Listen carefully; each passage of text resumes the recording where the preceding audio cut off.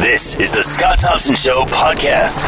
Members of the group Acorn will be marching on Melvin Avenue today to highlight substandard living conditions in apartments. This has been an ongoing issue in Hamilton.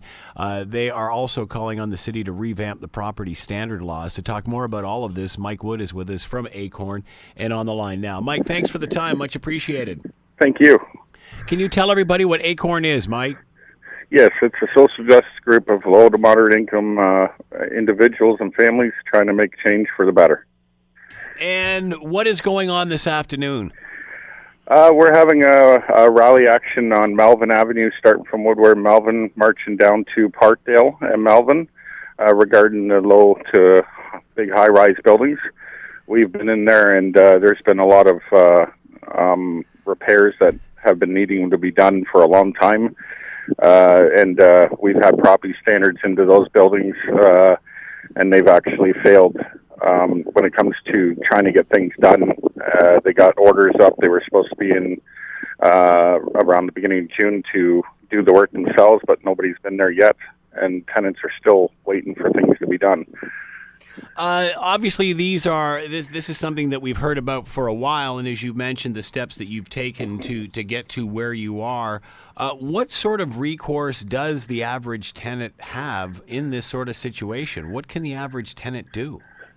Well, I mean, we've even heard of some, holding back rent or having rent strikes, this sort of thing. I mean, what recourse do they have? There's not very much, actually. If they call property standards or do any other phone calls out with the city sends the property standards out to do an inspection. But what we find is the property standards is actually failing. Recently, we called a property standards inspector into a rental on King Street, and they came back to us saying that they cannot enforce appliances to be repaired or fixed. That's not on their list. There's other issues too with cosmetic. If the wall's been plastered everywhere, they don't force to have that stuff done either. There's quite a few things that actually fail when it comes to the system. And then property standards itself, they come out, they issue an order. The landlord, if they don't comply, they're supposed to come in with contractors, do the work themselves, and then put it on the property tax at the end of the year. But we find that most cases, the landlords are getting away with things. They're able to appeal, drag it on, and the system just keeps going and going. And in the end, the tenants are the ones that are getting the brunt of everything, and nothing's being done. Mike, obviously Hamilton's going through a transition now. For all intents and purposes, things are supposed to be getting better. Why isn't this being focused on? Is this a good time for this? I definitely think it is a perfect time for this. Elections are coming up.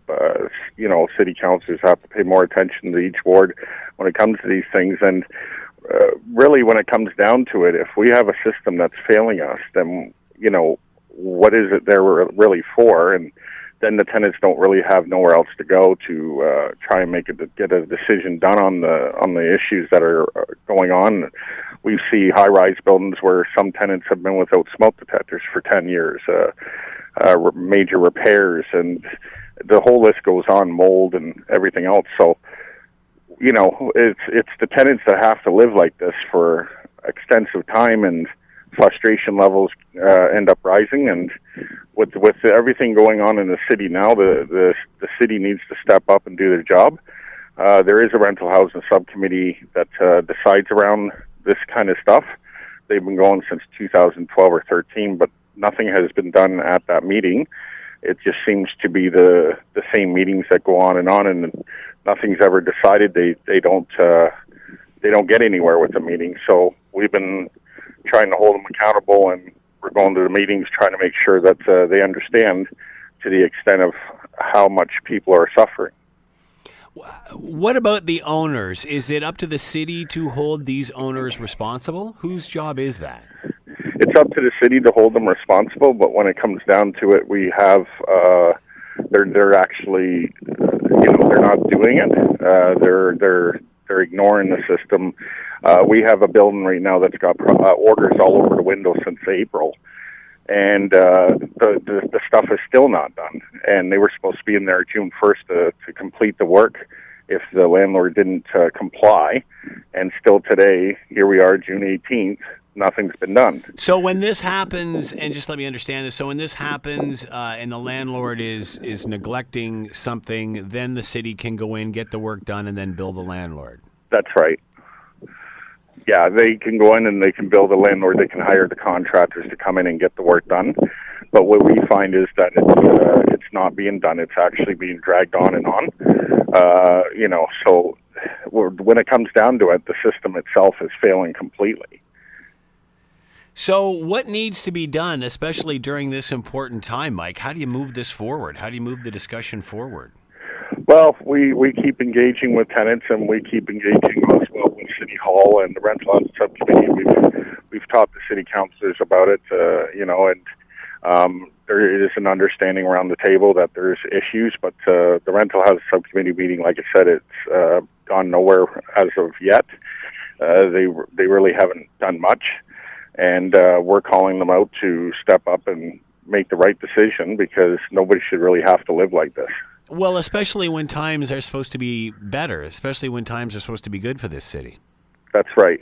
When times are supposed to be good, they say the city's improving, or they're doing a lot of work. Well, what about the people who are living in the city, supporting the communities, and they're the ones that have to come back home and deal with the frustration levels and deal with the repairs, the constant need of things to be done. How successful is the city in getting money back out of these landlords for those repairs? Because my guess is the city's not going to, probably doesn't want to spend the money on something if they don't feel they're not going to get it back from the landlord. Well, is that what happens? That I'm not sure, but I know that it's just like a homeowner. If a homeowner was not doing something with their home, the city will come in and say, you got to do something like clean your yard up or cut your grass, keep it to maintained. Mm-hmm. They can go in and give those people fines or go in and actually do the work and bill the owner of the home. So why shouldn't it work with landlords who own buildings as well? It should be the same way. It shouldn't be a toss-up of who gets treated differently here. It should be a fair, equal system. This obviously ongoing problem, is it worse now, or are you just trying to get more attention now because of a election coming up and, as we mentioned, times are relatively good for the city? No, it's definitely worse now. I go into places all the time when I get phone calls, and the stuff that I see, it's quite disgusting. You go in, you see electrical lights hanging from the wiring right through the ceiling. There's holes everywhere, mold, you name it. There's lots of repair issues, and I see it every day when I get calls, and I go in and I look at these places, and it's gotten to the point that everywhere I go, it's not getting any better. I see the same thing, and it's just getting worse. What about rental properties? It doesn't seem like they're making any more. They're building any more of this. What is the that market like at this point? What does it need? Well, I believe the rental market is out there, and I believe it is still strong. As we speak right now, when people are looking for places to rent, the percentage is quite low trying to find a place that's available, because so many people are living in these places, and there's not enough availability. Mm-hmm. So there's always need for availability of rentals, as well as, of course, affordable housing as well in the mix of it. But I don't see a decline in rentals that are needed. It's definitely needed for sure. But landlords... There doesn't seem to be a lot of people lining up to build apartment buildings, though. Well, and that's the thing. They're using the excuse, well, if we get these laws passed, we're not going to be able to build buildings. Well, they're already not doing that. It's got nothing to do with that. They use a strategy, and they try to use whatever they can to say, well, these laws are going to stop us from building, but it's not the case at all. They're always looking for the best way that's affordable for them when it comes down to building new buildings. But overall, it's, we got a lot of people that are coming into the city and investing in building properties now, and I'm sure at City Hall there's a lot of paperwork that's been submitted of new buildings, but we want to make sure that those standards are going to be kept up. So who are you hoping in attendance for the rally this afternoon? We got tenants from different buildings on Melvin that are going to be coming out for the rally in support of the buildings to be for the work to be done on the buildings. And it's we've talked to quite a few tenants in different buildings, and they're all having the same issues. Some are better than others, but some are worse. So it's a mix. But they're going to be coming out and they're going to be joining in. So if there's a tenant out there listening who has issues like this, what should they do? I mean, what is the proper process? Well, the proper process is usually they usually call, first you let the landlord know what's going on. If there's repairs to be needed, then if they're not going to go through it, then they can go through property standards for repair issues. But at the City Hall, there's different departments for different things. So if it's electrical, you got to call ESA. If it's property standards for repairs, you got to call property standards. If it's to do with pests, you got to call the health department at City Hall. So there's a few departments that are there, but we find that this is failing the system itself. This issue certainly seems to be getting a lot of attention, Mike. Where do you think this rally is going to go? Well, we're hoping that City Hall is going to see, the issues that are actually going on and understand that, that this is actually happening. And I believe they're starting to see it slowly, but we're going to keep working hard over the next so many months, bringing evidence forward, showing that the current system is failing. But we're hoping that we're going to get this passed with City Hall and make things better for renters. What improvements can they make at City Hall? What can they do? Well, they can, they can bring in. We're wanting rent safe, which is one of the newer laws we want, which is bringing the property standards codes up to par and making sure the inspectors go out on the annual and make sure that the inspections are being done and that landlords are being held accountable. What do you consider a success after this rally, Mike? Well, it's always a success that we find that tenants are standing up and voicing their opinion, because it makes it more known to the city that the issue is happening all over and it's not isolated. So we're going to continue on doing this and making sure that City Hall does see what we are bringing forward. And we've already brought photos, video evidence to the meetings and showing the city that the issues are bad. Is there a website we can go to, Mike, to find out more? For our website, it's www.acorncanada.org, and for the city of Hamilton.ca if you need to look up anything to do with the bylaws. All right, this is the March on Melvin happening today at 2:30. It is starting at Melvin and Woodward Avenue, moving towards Parkdale. Mike Wood has been with us from Acorn. Mike, thanks for the time and insight on all of this. Good luck. Thank you so much. You have a wonderful one. You're listening to The Scott Thompson Show, weekdays from noon to 3 on AM 900 CHML.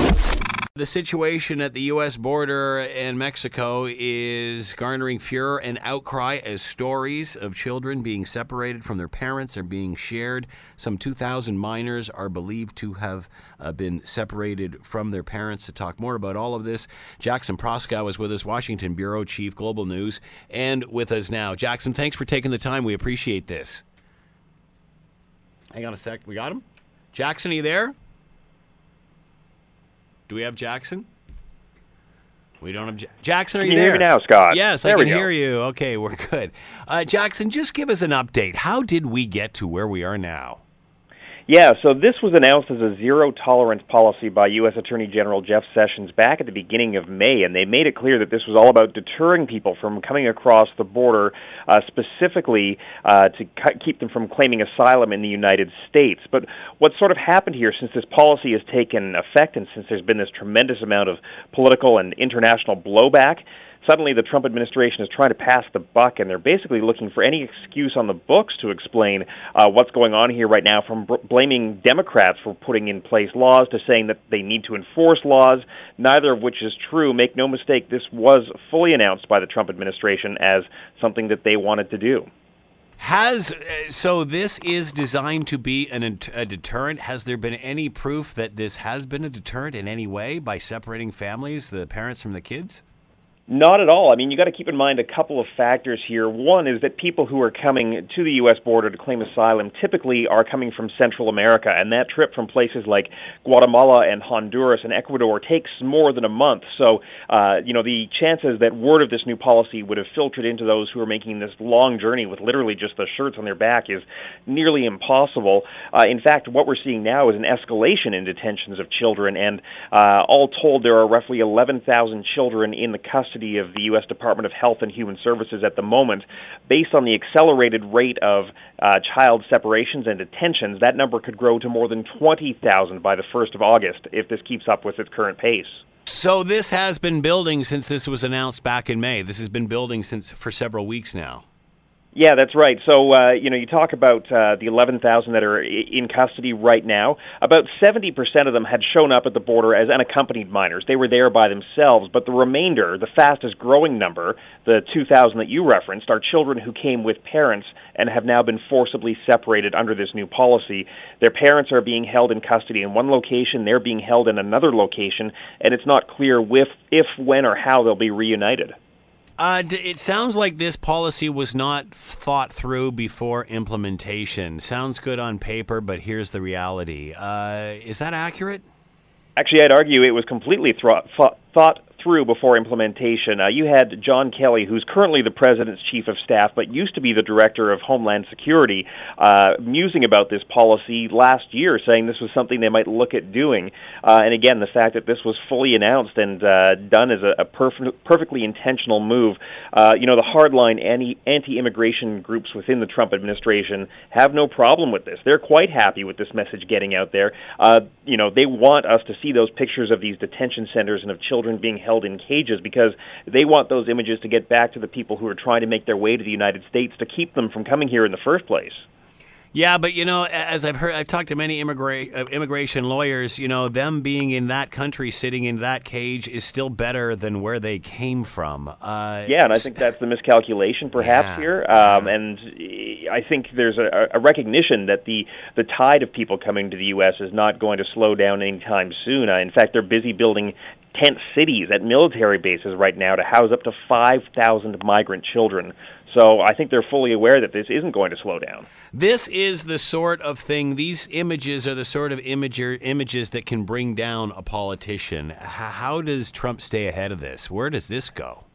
Yeah, so actually 2 polls out in the U.S. today on that point that say this policy has 27% approval. That's pretty abysmal, and that might explain why the president and those close to him are now trying to explain this away as being the fault of Democrats or Congress as a whole for not passing immigration reform. But they can't escape the fact that they announced this with great fanfare, and in fact, while the president might try and blame other people, his own attorney general is out there cheerleading this cause of separating children from their parents and saying it's something that will work to deter more people from coming to the U.S. Obviously, this is a problem all over the world. How do we stop the greater picture? How do we keep people in their own countries improving life there? I mean, it seems that the tide has changed and everyone is fleeing their countries to go somewhere else. How do we stop this problem on a worldwide basis? Yeah, I mean, I think that's a very difficult question to answer because the factors, depending on where you're looking, are so very different. I mean, most of the migrants who are coming to the U.S., as I mentioned, are coming from Central America right now. They're facing gang violence and threats of murder and abysmal conditions and organized crime in their home countries, and that's why they're leaving. But if you take Central America out of the picture, you've got a huge migration crisis taking place in South America. You've got more than 1 million people who've been displaced from Venezuela amidst that country's collapsing economy. You've got people leaving Colombia, and on it goes, and the factors are different in every single case. You've got people fleeing natural disasters and poverty in Haiti. I mean, there's no catch-all solution. Good point. Talk about this Texas facility. What happens to these people? I mean, as you mentioned, over the summer months, this is only going to grow. Yeah, so there's a number of facilities out there right now. In fact, there's more than 100 facilities out there specifically for displaced children.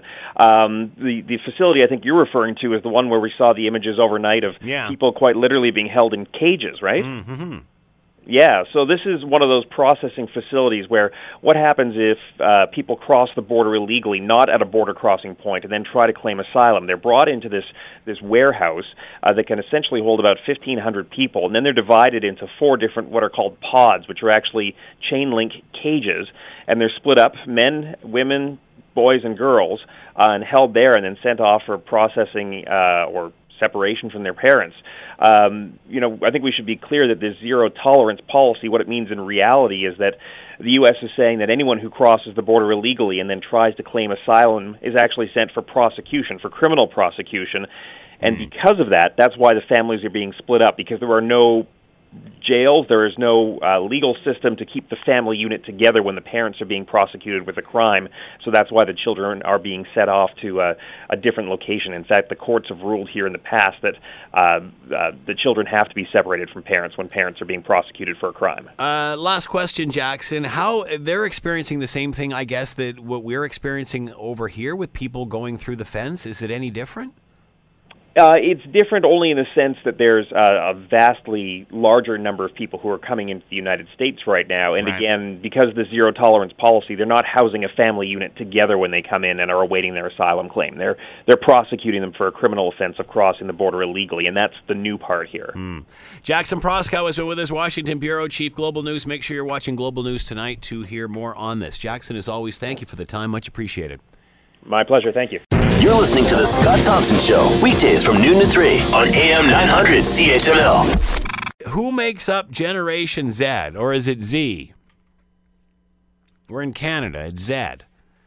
And how do they compare to millennials? And frankly, I'm having a hard time keeping up to all this.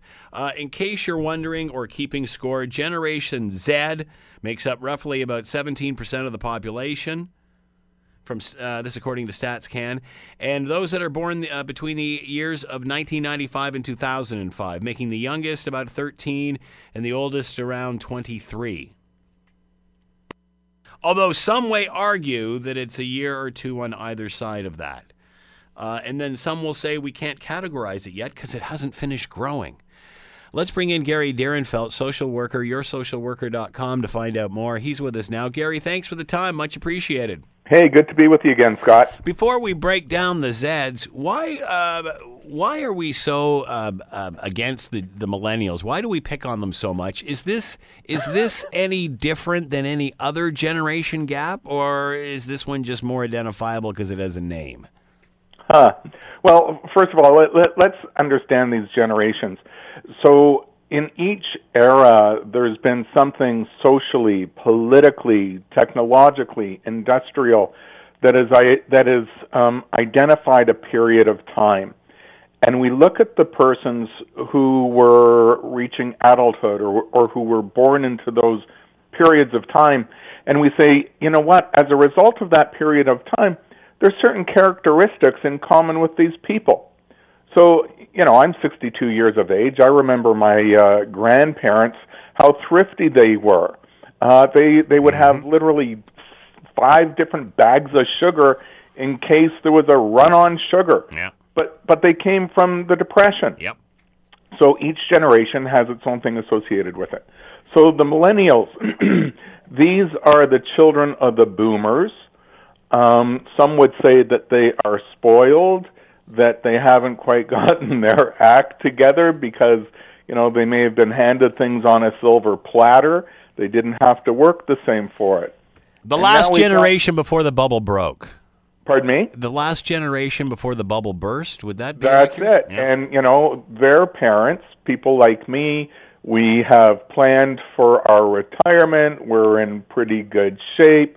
Are these kids who are now in their 30s, maybe 40s, are they in the same shape? How has the economy affected them, and what are their attitudes and values? And now we got this Generation Z. Well, what the heck is that? These are kids who have grown up on a full diet of technology. Yeah. So when I look at technology, I'm new to this in a sense. I didn't grow up with it. I had to grow into it. Kids these days, They grow up with it. It is like breathing. It is like water. Yeah. There's no thinking. They are just. It is part of them. And they're also in an era where we as parents have never been less available. And so what is the impact of kids growing up on a diet of technology in the absence of parents? So, these are kids who rely on technology for everything and are so adept at it that as I'm still trying to pose the question, they've got 15 answers. And they don't even need me as the parent to do that. Is this the largest generation gap we've seen in time? Because you figure the internet and, you try to compare that to other things in history, like the automobile, electricity. I mean, when you look at this, not only has it changed the generation, it's made the generation that's usually not as wise yet, still wet behind the ears. They're the experts now. This is a huge gap. I think the largest gap has been with the Industrial Revolution, when we went from this agricultural lifestyle to this industry lifestyle. That would probably be as great as what we're experiencing now. I bet you even electricity or the automobile didn't change things as much as that, or say this. Would that be accurate, do you think? I would have to agree with that. And now with this new technology, jobs are becoming obsolete. Microsoft announced a week or so ago this thing with Walmart that we're not going to need cashiers whatsoever. Yeah. That's some 800,000 jobs, by the way, in the U.S. alone. That isn't chump change when it comes to that section of the economy. So the other thing for our Generation Z is they are going to see a tough time in the job market, the result of automation, because jobs that you and I can think of today are going to be gone tomorrow. That being said, they say, though, that Generation Z or Z will be more proficient and efficient simply because they grew up with parents who went through the recession and they remember what that was like. So whereas perhaps millennials were a little bit more spoiled and enjoyed the fruits of the labors, Generation Z understands and is preparing for life maybe not as bright as what first thought. Yeah, I don't know about that. The other thing that I see with Generation Z, even when we're in the same room together, we're all looking at our phones. And so this is a generation that is far less connected socially as well. And we are seeing more anxiety in this generation than we've seen in any previous generation. Well, this study that, I'm getting this from Generation Z, Make Room for Canada's Connected, Open and Optimistic Generation. This is a first story of an 8-part series that Global News is running. And there's an interesting quote from one of the one of the young adults here that says they basically have two personas, the real one and then the social media one, which, is true. They also say that but as far as finances, they're driven by two things. Their parents telling them to be more self-reliant and seeing their parents and family go through a recession. So perhaps not as much as snowflakes as millennials, although I hate to use that description, but less of that than, say, a millennial would be described? Well, I'm not seeing them as self-reliant as what is portrayed in that article, because I did give it a read-through as well. They are having these smartphones gifted to them at no expense to their own. They don't need to pay the plan that costs some $50 to $75 a month in order to carry it. My experience is that they're quite out of touch financially, and it's hard to get them into part-time jobs to gain that financial acumen. Acumen. Thank you. That these are also kids, because the parents' lack of availability, be it separated parents and or two-income families. It's not because parents don't want to be there, but structurally it's hard to be there. We have more parents spoiling their kids, in a sense, giving them things in order to assuage their guilt for their own lack of availability. Yeah, you see that a lot with divorced parents too, unfortunately. It's just, each one's trying to be the hero, right? Well, yeah, and just you can have great parents, but both have to work hard and long in order to make ends meet in this economy, and it still leaves that child to their own devices, literally and figuratively. So I have some concerns about this generation.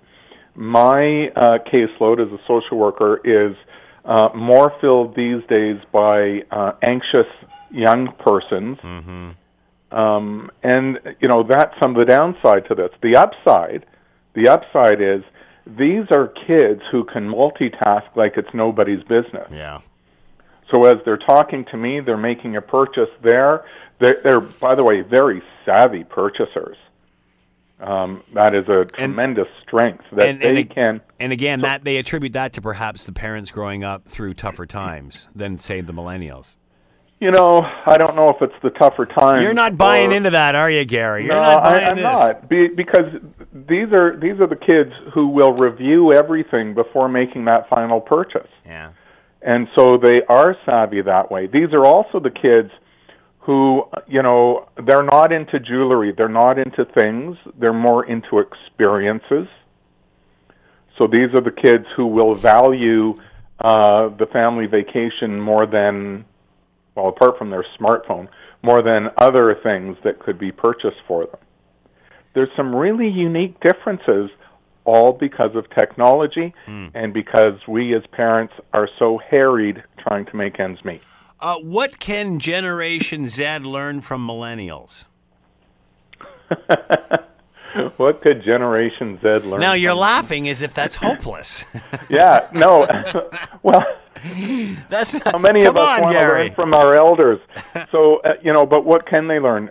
Put the device down from time to time and look into a person's eyes and chat with them directly. The conversation is becoming a lost skill. Whereas our kids, I'm thinking you're around my age. I'm 62. Are you around my age? I'm a little younger, but, Okay. Whereas our Thanks for reminding kids, me, Gary, that I'm approaching that big number. Our kids would socialize. They'd go out drinking. They'd get over to a friend's, and they'd be together in groups. Generation Z, they're not doing that. They're hanging out onesies, twosies, or maybe zero, but they're all connected, via social media to be in touch with each other. So we're not seeing, we're not hearing the stories that we would have heard, 15, 20, 30 years ago about the partying. Yeah. Yeah, that's very true. It's a very different world, pros and true. cons. Very true. It's difficult for me because I'm a guy in my mid-50s, but I have Generation Z kids. So there's a gap there that's bigger than the Grand Canyon. So, but I'm not sure. In retrospect, like sometimes I think, we always question our life's decisions. I should have done it sooner. But on the other hand, I think that may be a benefit to them as well. Although we may have a hard time understanding each other, I think in the end it may be an advantage. They're going to look at you or look at me the same way and think we are so out of it. Oh, yeah. They laugh all the time. It's just, what do you do? That's right. We're not as adept at using the electronic tools as are they in communicating through them and doing 6 Ways from Sunday all at the same time. So we look really unfit. You know what though? Awkward. And you're absolutely right. But here's the scenario: my 15-year-old daughter, soon to turn 16, just got a part-time job, and she was talking to her boss, and we were sitting at the dinner table, and she was telling us the story of how she took. There was a couple of key things that stood out for him. Number one was after the interview, she wrote him a thank you note, and then she followed up with a telephone call and came in to see him to talk about what her chances were. And he asked her where she learned that, and she said, "My parents. They taught me to be prepared before I go into something," and da-da-da. And I'm thinking, my goodness, I'm screaming this stuff at the top of my lungs, and you swear it's just going in one ear and out the other, and now all of a sudden oh my goodness, something actually seeped in. But it was interesting. What impressed him was that face-to-face, that personal encounter. That's what set her apart in his eyes. Yes, and bravo to you. You've got some good kids. And there's the message. There's the takeaway for the people listening in to us, that we only lose our influence with our own children when we abdicate, when we no longer try. And so even when we don't think we're making an impact, it's still important for us to give our kids those kinds of messages. You know, wear clean underwear, use please and thank you, right? Hug them when they won't hug you. Exactly. Because, you know, we still are influential. Yeah. And it still makes a difference in this generation, and I think good manners never goes out of style. So, do you feel optimistic about Generation Z? Because I'm not sure you're there. Right. You know what? I'm a glass half full anyways. I was born optimistic. So yes, I do feel optimistic about Generation Z. This is also a group that, because they are more internet savvy and always connected, I'm hoping that they're going to be more politically aware. This is a group that does think more inclusively. This is a group that has really broken down social barriers. This is a group that LGBTQ, they know what it all stands for, quite frankly. And so from a social perspective, this is a group that is more advanced, from my perspective anyways, than any other generation before them. And that leads to tremendous optimism to me. This is a group that will not tolerate the harms and the hurts that we see going on across the USA these days with Trump in place, and who knows what will happen here in Canada. Gary Dierenfeld has been with us, social worker, yoursocialworker.com, to find out more, and talking about a series that Global is running right now on Generation Z, where I'm actually getting people arguing with me whether it's Generation Z or Z. Really? We're Canadian. It's Z. All right. Thanks, Gary, as always. Much appreciated. All the best. The Scott Thompson Show, weekdays from noon to 3 on AM 900 CHML.